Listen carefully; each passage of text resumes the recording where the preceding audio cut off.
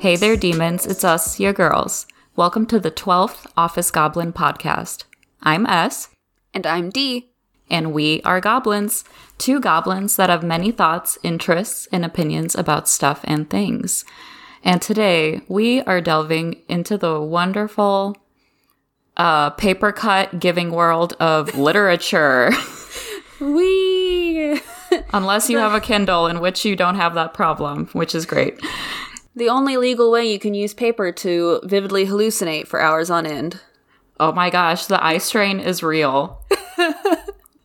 You know what? This past couple of weeks, I've finally gotten back into reading. And I don't know if it's just from not reading enough or, you know, if I'm going to die soon. But I found out that the longer I read a book, the easier it is or whatever. Like, the words start to double, you know? And they start kind of crossing each other. I've never had that issue before in my life. And I just went, well, this is hopefully nothing serious. Old. Right, it's just old. Decrepit and falling apart. Starting with your eyes. You know, I already have to have glasses, so it is what it is. I won't confess to you how long I've been wearing glasses, and it's so odd to say, and I don't know how this is physically plausible, but my vision has not declined, but has slightly improved in one eye. How the hell have you managed that? Magic, mama. I'm a wizard. You're a wizard. Yes. It's like, is this because you've got that stupid blender or your juicer? You just been pounding back carrots like nobody's business. I was just going to say carrots. Yeah. I put on my magical trench coat. I fly and I have carrot juice to go. Those are the secrets. And sunscreen. I've been preaching sunscreen like almost every episode. So listen, when you got two pale pasty ladies here, you gotta uncooked preach chicken sunscreen. kind of women. Oh, man. Which is so funny because I can tan. I don't know if you'll believe me, but prior to grad school, my skin was a little bit darker. And then ever since that time, it hasn't been the same because I spent almost 2 years indoors. I know. Listen, grad school will get you fucked up. Oh my gosh, a good chunk of my cohort, if not all of it, we were all taking vitamin D pills. I mean, so was I. There you go. Requirements for grad school: sadness and vitamin D pills. Vitamin D deficiency. Yeah. Yeah, and a can-do attitude. Hey. Speaking of can-do attitudes, what have you been reading lately? Oh, wow. Okay.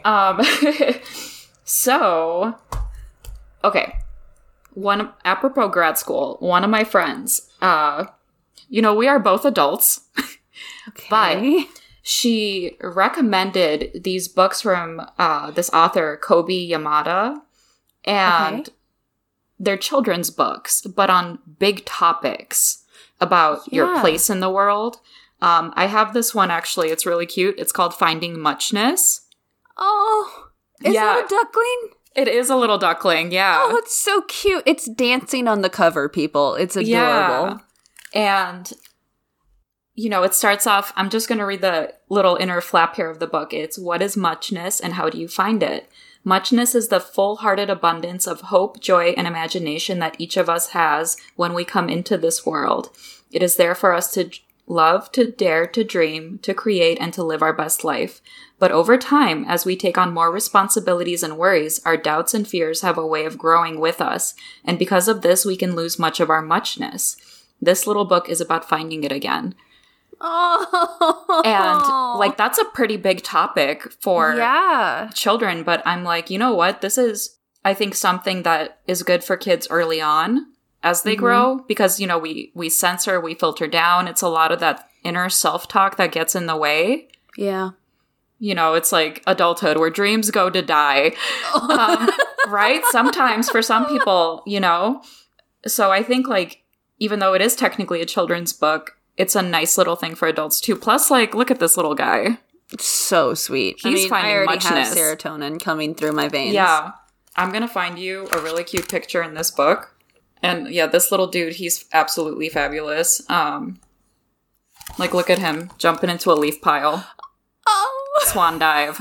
My heart! Yeah. Yeah, and it's just, like, cute illustration after cute illustration. And because most of the books that I read tend to be pretty heavy.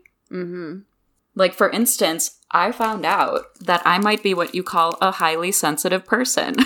What? What? I know. I was like, I'm so glad I'm Wild. sitting down for this self-revelation. Yeah. So this has helped me make a lot of sense of things. I think I told you in recent weeks I've been really into color, shape, and form. So I found this book on sacred geometry. Ooh. Yeah. Like, think about even things in nature that technology is modeled out of, like a bullet train. Kind of like a bird beak, you know, and how it cuts through wind and things like that. Fascinating stuff. That is so cool. Yeah. So I've been reading those books. I was just going to add on to it really quick that I actually just saw a reel on Instagram where it was a video and it says the bilateral unification of nature. And it was just rapid fire images of almost every plant, like every animal. Yeah. And how we're all even, like, down the center, basically. At least to the sense of you've got 2 eyes, 2 nostrils, your mouth, you know, it's just like bilateral. Yeah. It's 2 of everything. God gives with both hands. And that's just that book made me think of that, how I just watched it maybe 15 minutes ago. So that was that's kind of weird and cool. Yeah. Synchronicities. Oh, magic. I found a glitch in the Matrix. Yeah, absolutely. Morpheus. But yeah, so, and also finally got into audiobooks. Yeah. And listeners, maybe you're just so used to us repeating stories at this point sometimes because we don't remember what we talked about. But I got some audiobooks and from the library, I go there on a weekly basis. And during the summer, I think like twice a week. Get on my level. I'm there every day. Yeah, well, you know, when you live in the library. Sorry. Yeah. Such a gift. But well, yeah, audiobooks. Hey. So it comes in like a set, at least this particular audiobook came in a set of like 7 or 8 discs, right? Yes. And it was a nice thing because my commute is so freaking long because I live in a really just cramped urban area. Right. So even when there's no traffic, it's a long commute. Right. And to just zone out, but like almost in a meditative fashion, listen, because it was the author actually reading these books for both of these audiobooks. And he has such a soothing voice. It's instant Xanax, ASMR. Ooh. Your soul left your body in a nice way. Yeah, not like this is death, but you're like, ooh, I'm just like ascending. Ascension! Yes. Yeah, the gates opened up. They were playing, there was like trap horns. It was awesome. So wait, you can't be like, this was Xanax in book form and not tell me what the books were. Oh, okay. So some of you may find this kind of woo-woo, and that's totally fine. But Eckhart Tolle, and the first one I read was The Power of Now. Mm-hmm. And if it's good enough for Oprah, it's good enough for me. But then his other book, A New Earth, which I really enjoyed, particularly out of the two, about like presence and consciousness and things like that, that I think can not only, you know, just for the improvement and betterment of your own self, because like the concept of, let's say, purposeful suffering and needless suffering. Oftentimes, you know, we work ourselves into a frenzy with assumptions and like the being stuck in the past, moving forward too much in the future, and you don't feel good. No. You know, so you create suffering for yourself, often on a daily basis, or things that just never come to be that we're so stressed and pressed about. Mm-hmm. Whereas, things come up in life and you just deal with them. But when you're dealing with them in the moment and not staying in the past or moving too far in the future, then you're in a better state to deal with things as they come. Okay. Yeah, if that makes sense. Yeah. Yeah, so very fascinating stuff. I was like, audiobooks, late in the game, but so glad to be in the game. Yeah, but to answer your questions, those were the things that I'm currently reading. How about you? So, as of like right now, the book that I am reading is The Shadow in the Glass. It's the debut novel for J.J.A. Harwood. I don't know if... And it's a fiction story about this girl who, like, her mom was a servant for this lady, and then her mom dies, and this lady takes her in. Well, then the lady dies, and the lady's husband is, like, just this misogynistic, abusive piece of shit. And, like, basically rapes all of the housemaids. Get out. No. Trigger warning. Yeah. Yeah, sorry. I probably should have said that. Oh, no, you're good. But it's one of those things where, it's a fairy godmother thing where at the stroke of midnight, a fairy godmother makes her an offer that will change her life. 7 wishes, hers to make as she pleases. Joy, opportunity, comfort, and even love are within her reach once more, but each wish comes at a price, and Ella must decide whether it's one she's willing to pay. Interesting. So kind of a twist on like your fairy godmother, but make it more fae trickster. And I'm really looking forward to it.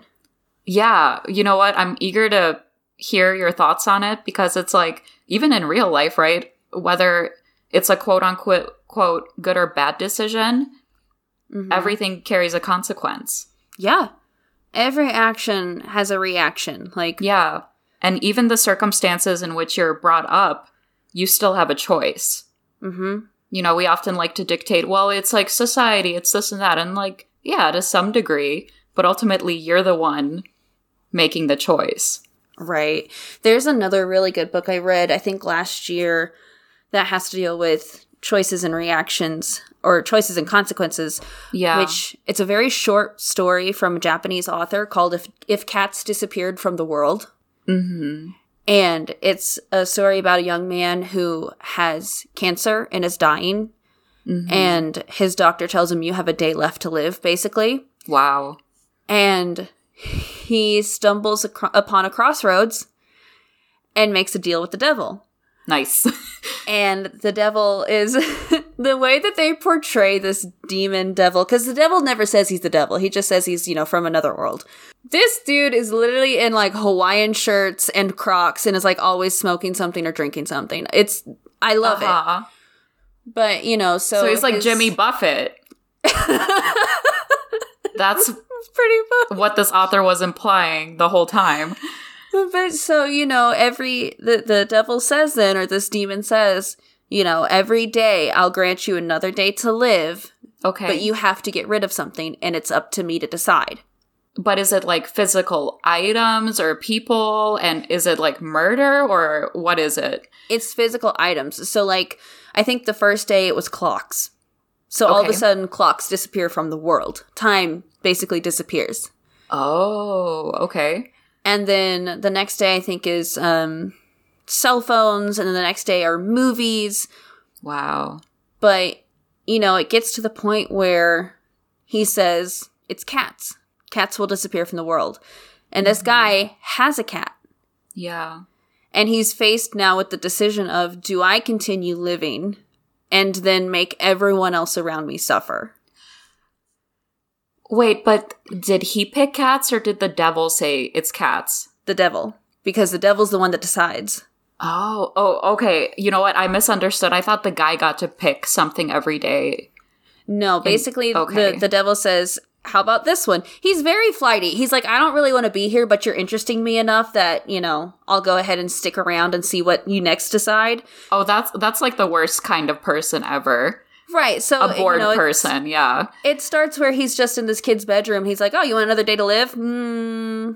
Clocks. Why not clocks?" Like he just sees the alarm clock and says, "Yeah, those are gone." So that's kind of where he's at. He gives no fucks. He is an absolute agent of chaos. I mean, he wears Crocs, so that's someone with nothing left to lose. Crocs or sandals, I can't remember what it was, but it's very much a laid-back, does not give a flying fuck kind of person. Yeah, Birkenstock potato shoes. But, you know, that's where it ends up. And I think it's the cats then where he's thinking, what am I doing for one more day to live? And what am I even doing with that day? Sure. So it was very much a unique take on if you had a day left to live, how would you spend it? Yeah, that sounds like a really pretty awesome book. I like that concept. It was really cool. But, so no, currently that I have cracked open, I have The Shadow in the Glass. But I have been recently interested or reading more fiction books lately. And I used to never be interested in fiction whatsoever. And I have a feeling it's because I used to use books as an escape route. Okay. You know, where, of course, you're going to go into fiction as a younger adult or whatever because it takes you to a different place and a different land and it's fun. And who wants to learn about things that are real or currently happening? Hello, listeners. Dee here in post-production. And I just realized that I was saying fiction the entire time I was talking here when I meant to say non-fiction. Just wanted to clarify. Carry on. But the last book I read was She Come By It Natural, which is about Dolly Parton's rise to iconic legendariness.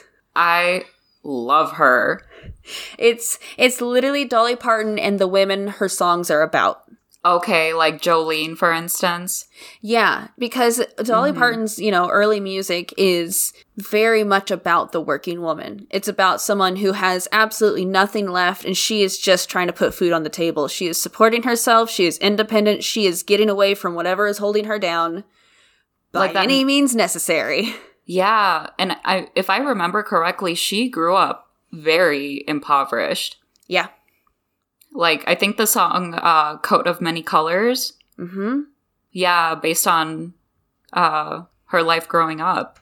Yeah, it's a true story that her mom made her a coat of all of the rags, basically, that they had left around the house. Yeah. For her to be warm that winter. Yeah. But can I just say, her hair has withstood time and space and physics. I mean, I know it's not real. I was going to say, you do know it's a wig. Absolutely. She has great hats, though. Absolutely fabulous hats. Because it's just so big. It's like so larger than life. And I think I've always really liked that, you know, that she stayed true to herself. Like, you see the photos when she was much younger and now, and I don't know, there's like a wholesomeness about her that I really enjoy. Well, and that's the whole kind of point about the story, is that she has always been this unique, authentic person. Like, this is me, and this is who I am, and this is what I represent. Yeah. And I am not changing. You can't pay me enough to change. You cannot contract me enough to change. And that's why she got to the point where she owns her own freaking record company. She owns her own movie company. A theme park, even. She's got her theme park. Like, Dolly Parton doesn't work for people. You work for Dolly Parton. I love that energy. She has BDE. But you put a rhinestone on it. Miss Dolly, if you're listening, BDE means big dick energy, and we love you. Yes. Absolutely. Yeah, no. And what was really cool, what sold me, because I saw the book on our shelf. Again, I work at a library, and I walked by it almost every day, and it's a small book, you know, it's not a very big one. And I thought, maybe I'll pick it up, Well, and then I saw the author is from my home state, and I went, oh no, you're coming home with me. It had to be done. I have to support my fellow prairie children. Children of the corn. Of the wheat? Children of the wheat? Yeah, either way, not if you have some gluten intolerance. Stay clear. But one last thing about that book, though. Yeah.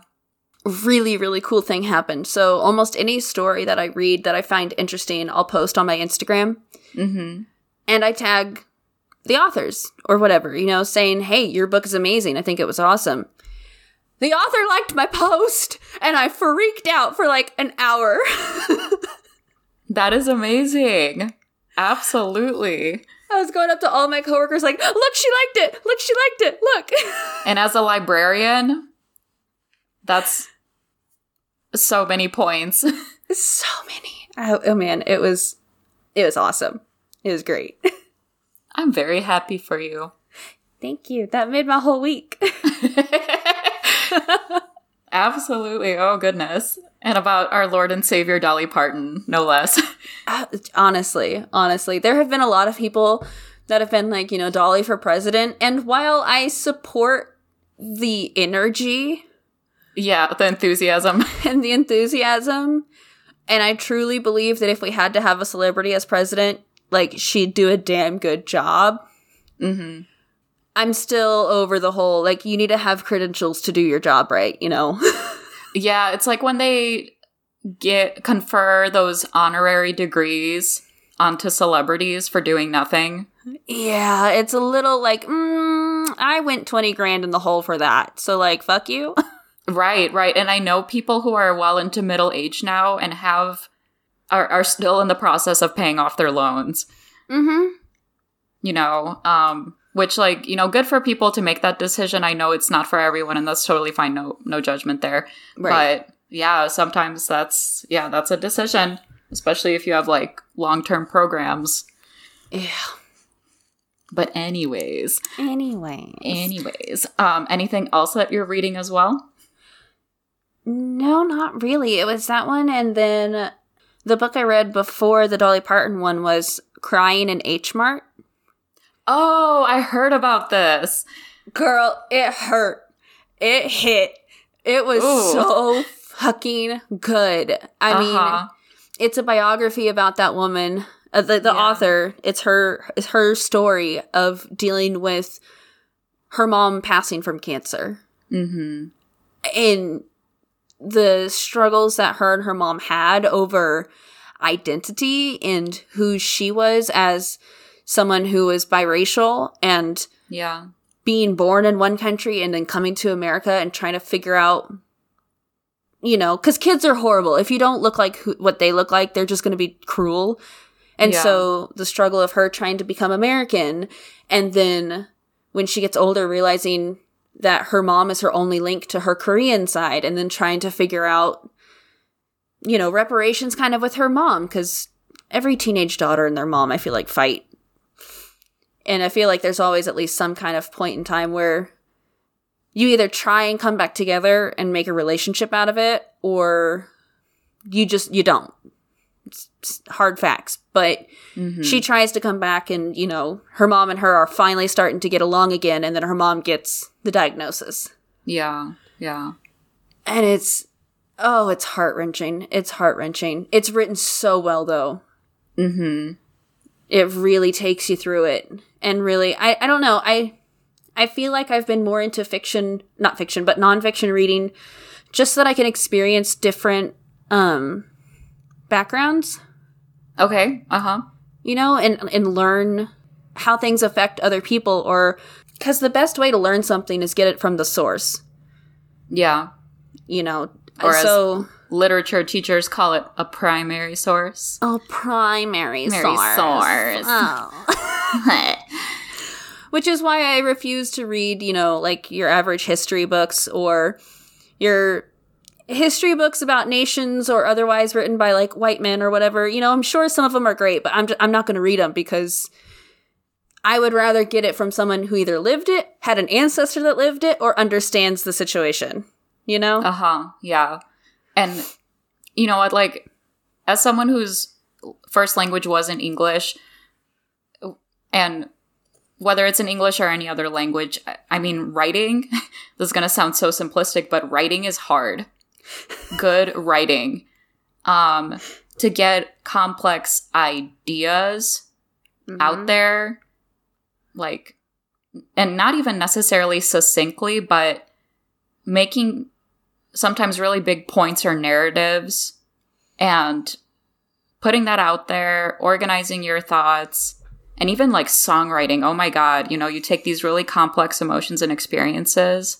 Yeah. And and write it down. You put words to that has always been something that I found just really quite amazing. Mm-hmm. And I'll tell you, like, I don't think it was until the end of my sophomore year of undergrad in which I think my writing skills finally took a turn for the better and started to improve. And I became more kind of self-aware in my writing. Because shit is hard. Well, it's like America or English is the only language that has a national spelling bee. Is it really? It is. We are the only fucking language that has a spelling bee because our spelling is so stupid that it's so, I mean, you've got so many grammar rules and so many I before E bullshit, except for, you know, weird or whatever. Like, it's, everything is so messed up that we are the only nation that has a spelling bee. You know, I'm going to Google, now you know what I'm going to do later tonight. I'm going to hop on Google. The Googs. Yeah, the Googs to confirm. And then if this is false information, then I will shun you. Listen, if it is false information, then you text me or let me know, and I will make a snippet, like in this portion, click, insert reparation here, unclick. Yeah, like a statement redacted. Just one long beep, that's it. I was like, I'll just censor the whole fucking section. Yeah, I would like that. You just censor the parts when you're talking because the audience will be like, she can't be trusted anymore. Oh, no. Yeah. Kick her off her own show. Oh, man. I was going to make a Joe Rogan joke, but I'm not going to go there. Ooh. Yikes. That's like Big a yikes. personality type too, you know? But let me ask you this, Miss D. Important What's up? questions. What are some childhood favorites of yours? Either books that you occasionally still return to or still think about, either fondly or otherwise. Maybe they scarred you for life and set the trajectory for things. But are there any of those books? So books have been such a big part of my life. Yeah. Because I grew up where my dad's mom was a librarian. And my mom's side of the family almost all have teaching degrees. So I was surrounded by books by the time I was born, basically. I had books. One of the earliest memories I have with books, actually, is in first grade. My teacher had a reading corner where we would sit around, you know, and she'd read us stories for whatever, reading time during the day. And my first grade teacher was the best freaking person ever. She decorated it every month. So we would have themes either every month or every week. Like, this woman went all out, okay? That is so dope. And at one point we did a rainforest theme. And she had made a waterfall of blue tulle tucked into like the ceiling tiles from the ceiling all the way down into the reading room, and then our chair sat in front of it. What today would be considered a fire hazard, but listen. Yeah. That sounds like, so awesome. This was 2000, okay? Yeah, there were no rules. OSHA was not a thing. But so there was a little nook behind the waterfall, quote unquote, that you could sit in, you know, a child could fit in and read. And That's so amazing. I read the rainforest book of The Magical Treehouse. Which is such a great book series. It is. It is very near and dear to my heart. But I read the whole 10 chapters as a first grader, and I was so wildly proud of myself. Yeah, absolutely. So that's my earliest memory of reading on my own. Yeah. I do have a book that I've gone back to and read at least 3 or 4 different times. It's called Listen for Rachel. Okay. I can't think of the author's name. I'm looking at my bookshelf right now and I don't know where it is. Yeah. But it takes place in the Appalachian Mountains during the Civil War. Okay.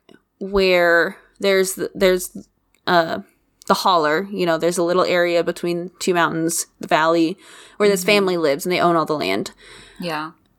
And, the family's kind of going back and forth on what side they want to be on.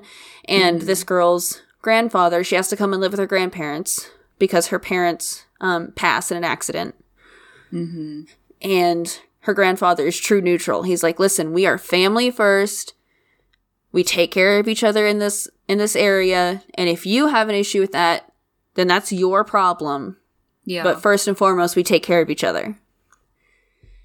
And the main character, Rachel, obviously, finds Denise.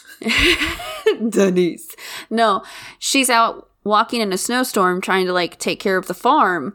Yeah. And all of a sudden, one of their old horses that was taken for the war was walking out of the woods. The horse just found its way home. And she's like, oh my God, what are you doing in the cold? How did you find your way back here? And then she realizes there's an injured soldier on the back of the horse. Ugh. So she takes the soldier in and she, nurses him back to health. And then when he's better, he leaves and promises that he'll come back for her because they fall in love. I know, right? Ew. But it's a really cute story. And I feel like it might be one of those earlier instances, like how you were talking about big subjects that kids can understand. Yeah, very digestible. Yeah, and I feel like it was a really good book, because I want to say I got that when I was 12, going into 6th grade maybe, where learning empathy and learning to take care of each other, and sure, you can have a difference of understanding or whatever, but at the end of the day, we as people are people and we need to care for one another. Yeah. So that was a really good one, and I keep going back to that one. Yeah, I think for the time period for when it's set, and in a way, the culture, the Appalachian culture, yeah, it sounds like the story remains very true to that in that group of people. Right. Wow, yeah, that is a really interesting book.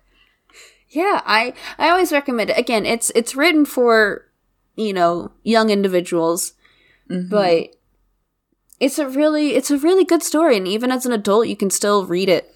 It's not terrible. Yeah. You know what? I'm glad that you brought that up, because it's just like with the Finding Muchness book. At first, I was like, should I check this out? And then actually got a bunch by that author. And, it's like a sentence or two per page tops. Right. And very heavy on the illustration. But the ideas themselves, even as an adult, I had to, meditate on it for a little bit and sit with some of the things that were coming up in the book. Right. And I feel that picture books it doesn't matter what age you are, because picture books take it down to such an elementary understanding of things. Yeah. That I feel like as an adult, the older you get, the more complicated you try and make things, and you try and make the answer super complicated. And 100%. And everything just becomes way too much, as in your muchness. And you lose the idea and the concept of these really simple, emotions. We lose sight of how we can pinpoint what this emotion is when, for all you're allowed to feel is stress or anxiety or anger. Yeah. Those are the socially acceptable feelings. You lose the ability to distinguish, okay, I'm not angry, maybe I'm irritable, or I'm frustrated, or I'm sad, or whatever. Yeah, an emotion family, if you will. Right. Yeah. Because the better to pinpoint, then you can actually fix the problem. Which, also great that you brought that up, because even in the books by Eckhart Tolle, and I couldn't tell you which of the two, oh gosh, this is another.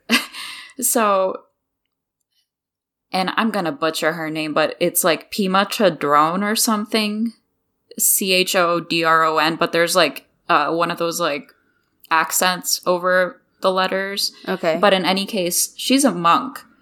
And it's a book on meditation, essentially, because meditation is such a hard practice. We have the the notion of meditation as being this thing where it's like sit in the silence and empty all thoughts out of your mind when it's like, good luck with that. Right. I think even probably the most seasoned meditator is going to have things that come up for them.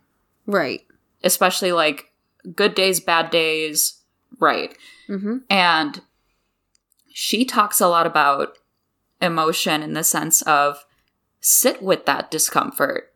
Let's say you have a particular memory come up, and at first it's associated with anger, right? Right. And then you sit with that anger for a while and you accept it. You love it like a sister, right?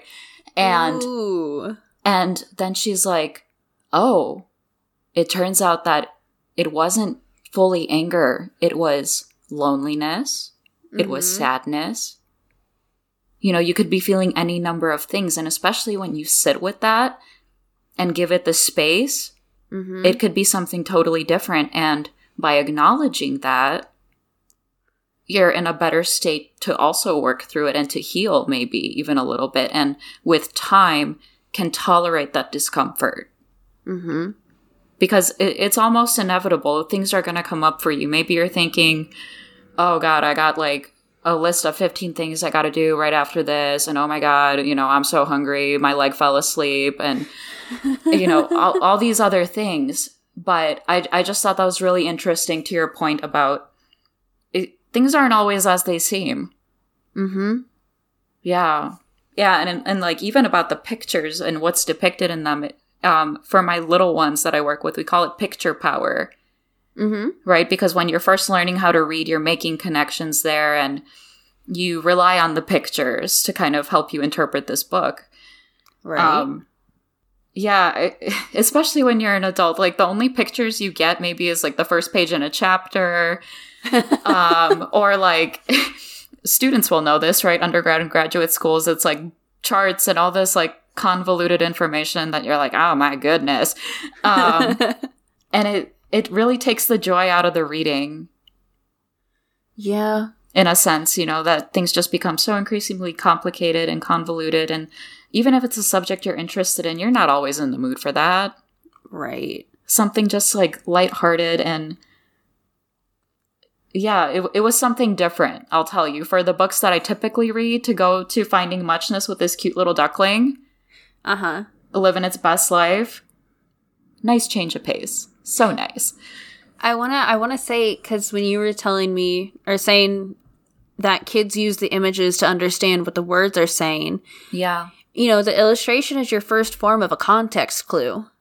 Yes, 100%. And so, again, when you get older and the less images you have and the more words you have, you're just and the worse your eyes get. Right. But you're just taking in information constantly and you're getting no context, like no physical representation of the context. You know, a lot of people do something called mirroring. So I will mirror what I'm seeing. Like the neurons do this. Yeah. Yeah, if I'm in a stressful situation or if I'm in an unknown environment, you subconsciously start to mirror the people around you so that you fit in. Yes. Mm-hmm. So that's kind of like your context clue. Yeah. But if those people either aren't portraying like the emotion or what's happening correctly, then you start to not, like, you can't learn how to express or understand what emotion is being expressed to you. Yeah. If they don't know what they're doing. So I feel like, again, it's a really good thing for adults, quote unquote, to go back and read kids' books that maybe have to do with these bigger topics, because it helps to get super woo-woo. It helps our inner child to understand, okay, this is what it means. This is what that looks like or feels like, versus I'm just going to keep all of my emotions in here, to quote John Mulaney, and then one day I'll die. I was just going to say that. I beat you to it, sis. Yes. No, it's so true how we internalize and, like you say, what becomes more quote unquote socially acceptable to express, and you carry those stressors, and you know, especially when we see those people who are externalizing those emotions, it's often very negative things like anger and sadness, and not much of anything else. And then how they do that is also not very productive, because it results in like things like road rage incidents, you know, just one small thing that shouldn't be a thing that just sets them off. Yeah. You know, so yeah, like returning to that kind of more the simple things, the basics, was nice, because I don't know if you could guess this about me. As a child, I was already a goth, and what? Yeah, like what was it? I read Frankenstein or Dracula or both, like in 6th or 7th grade. Ugh, scandalous. I know, like Sherlock Holmes books. The Hound of Baskerville was my absolute favorite for a while. Read that in 3rd grade, and even Jane Eyre. Which, like, if you want to get into like gothic depravity. Listen, I love a good Jane Austen novel. Oh, so those were the Bronte sisters. Oh, I'm going to get roasted alive. Ignore. I'm going to censor myself. Bleep. So it was a Jane. It was a Jane. And was she the one that wrote like Pride and Prejudice? Yes. And she also... I'm going to swoop in for this fumble, and you want to know how I'm going to do it? How you going to do it, sis? Okay, so one of my long-term, since childhood friends, hi Anne, if you're listening, overseas. So she was big into Jane Austen, Pride and Prejudice, Mr. Darcy. And I was all about Mr. Rochester from the Jane Eyre book. Oh. And we had an ongoing debate over the years, and still do occasionally in our old age, about who was like, because they're both kind of trash men if you think about it. Yeah. Yeah, but like, you know, these heroines and everything, and these very emotionally thick men. I will probably upset you, because I am a Mr. Darcy fan. And a Mr. Darcy stan. Yes, the reason being that while he is emotionally illiterate in the beginning, when... It's like a potato. When it gets pointed out to him by Elizabeth, and says, you're being, in, you know, proper English form, a dickhead. Fucking moron. Yeah. He doesn't turn around, like, he doesn't verbally abuse her. He just turns around and goes, oh shit, I am being a fucking moron. And, like, works to better himself. Yeah. And actually takes her advice and takes her words to heart. And instead of holding them against her, he goes, okay, you know what? I was wrong here. And admits that he was wrong and apologizes. Like, the reason I saw this online once, the reason that women love Mr. Darcy so much is because it was a man written by a woman. And I, to this day. That's some true tea. To this day, it's like, yeah, no, that's absolutely right. Yeah, sis got it right. Yeah, oh gosh, you know, damn, I'm gonna have to call her up. Because, yeah, Mr. Rochester was like a very saucy man who was also just like not kind to Jane. Mm-hmm. Even though he had come to recognize her brilliance at the time, you know, under this kind of quote-unquote more simple exterior, because she wasn't like your typical beauty and this and that, but she was smart, and she, you know, she was working her way up in the world and everything like that. Mm-hmm. And there was like this element of mystery to it. So it's like, oh, here's this mysterious man, but he's kind of an asshole. Oh. Yeah. I don't know why we hold my bloomers. Yeah. Fetch me my smelling salts. Yeah. But, God, that was such a distraction. Sorry. Anywho. No, you're fine. But, you know, he was not kind, and there was this kind of hierarchy there, right? Because he's her employer, and she's this poor orphaned woman. And then it's like, oh, marry me. But by the way, I'm also married, and she's considered mad, and she's locked in an attic in the house, and then she burns it down and blinds me pretty much. And then maybe we can marry now. It's cool. Talk about a skeleton in the closet. Like, that one's It was not yet a skeleton. It was not yet a skeleton. Yeah. I'm going to have to reassess some things. Wow, you're right. Mr. Darcy, I'm coming for you. Hey. But yeah, and that was a man written by a woman. But I mean, what's so interesting, I think, about the Bronte siblings, the sisters, is that they each wrote one book and then died young. Listen, their life purposes were fulfilled very quickly. Yeah. And the universe just said, okay, you're done. This is it. But yeah, it was books like Jane Eyre, and I also really loved, I don't know why, Scary Stories to Tell in the Dark. I don't know if it was like those really creepy illustrations. It's very much in line with the Green Ribbon story. Yep. And was absolutely horrified for days afterwards, but worth it. And Edgar Allan Poe, because he's a spooky bitch. Listen, Edgar Allan Poe is everyone's favorite spooky bitch besides Mary Shelley. That's the original spooky bitch, and you will respect that. Mary Wollstonecraft Shelley. Didn't she lose her virginity on her mom's grave? That's so goth. I'm fairly certain. I read a story about it. Granted, like, I feel like she has become her own kind of fictional character legend. Yeah. Yes. Where you could tell me almost any extra, like, extreme gothic measure, and I go, that sounds about right. Like, I don't even know what's real anymore. Yeah, I think it was her and her husband, Percy Shelley. And I think they used to hang around with Lord Byron was his name. Oh my god, yeah. And he was like one of the literature world's like earliest bisexual individuals, methinks. So there was like many a saucy goings on, Back to the point. We didn't go too far. We're still on book topics, Yeah.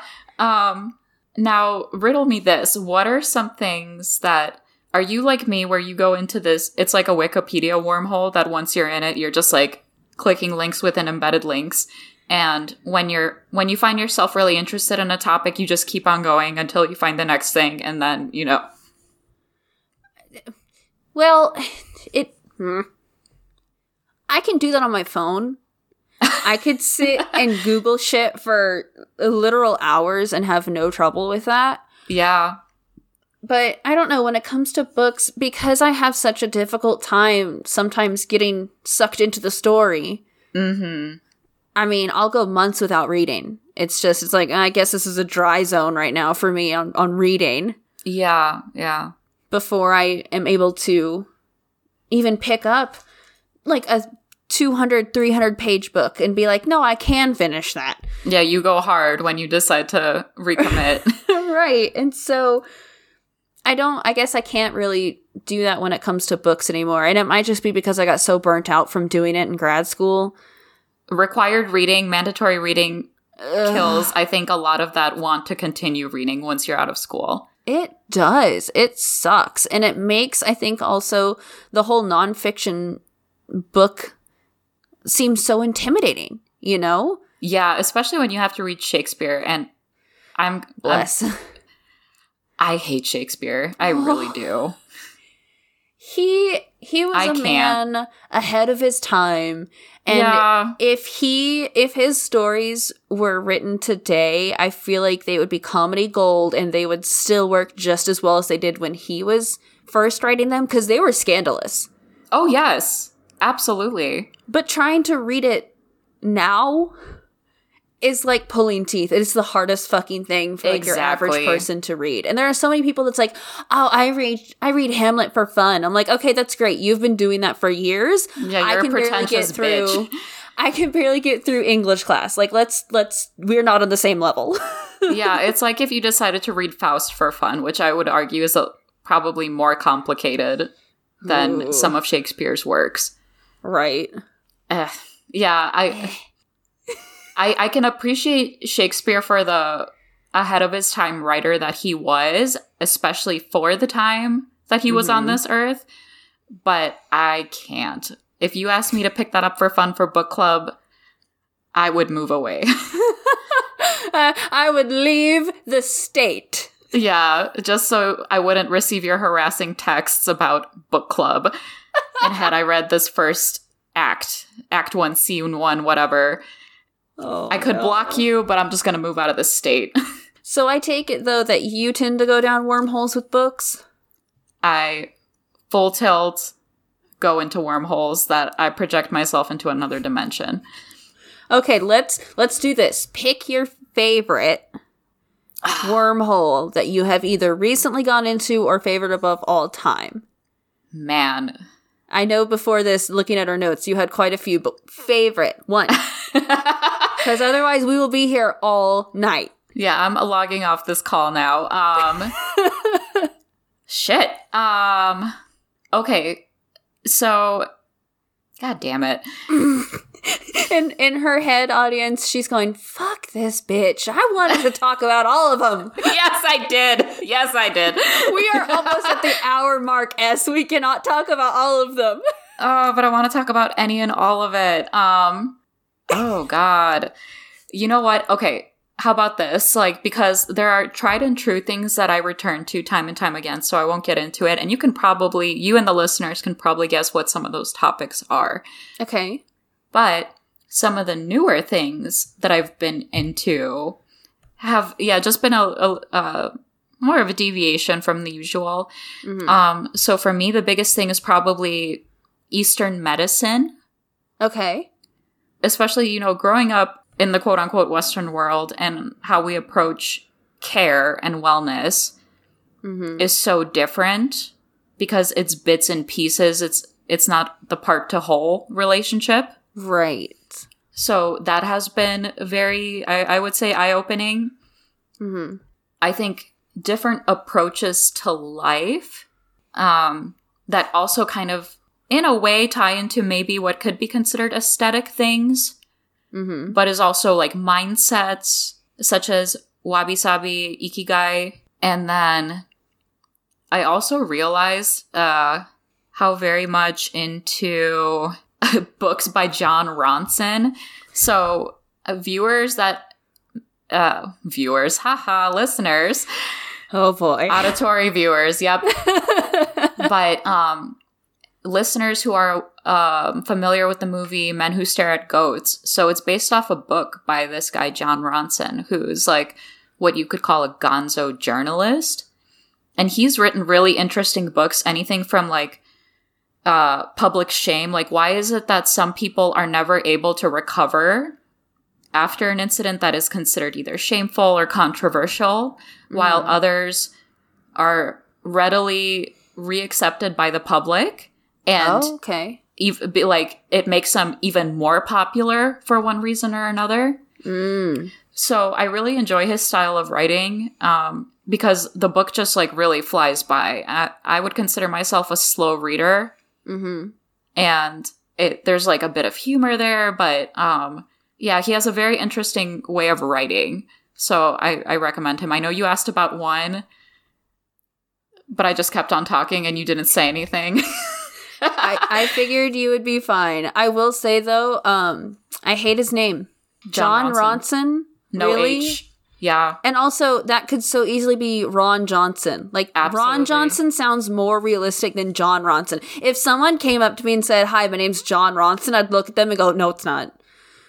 It's not. Like, there's no fucking way that's your name. Especially how it's spelled. Yeah. It's literally the same 2 letters repeating, and then, like, just different, like, someone just threw in fucking consonants. Like, yeah, we'll just throw that one in there. Like, what if I'm sorry, my dude. I'm sorry. John Ron or Ron John. And then you have no idea which one comes first.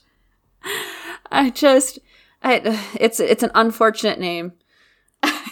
He's British. That doesn't make it better.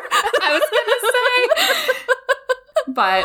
But, check him out. I mean, for as unique as the name is, his books are really fun to read. So I always look forward to the next John Ronson adventure. Do not like how that went in my ear holes. John Ronson. Stop. Yeah, I'm done. I promise.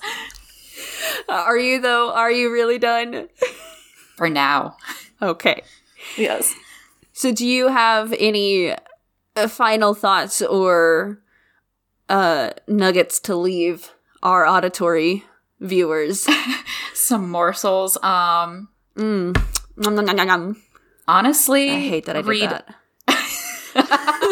Yeah, we're gonna bleep that too. This whole episode, in fact, one long bleep. That's it for however long this audio track is. An hour, one big bleep. I say go in with an open mind to reading. Sometimes the cover is the fun thing. Sometimes you would grab a book with an ugly cover, like a children's book, a quote-unquote adult book. Have fun with it. There's so many great things out there, and sometimes in the most unexpected ways and places. Or topics. Listen, though. My mama taught me not to judge a book by its cover.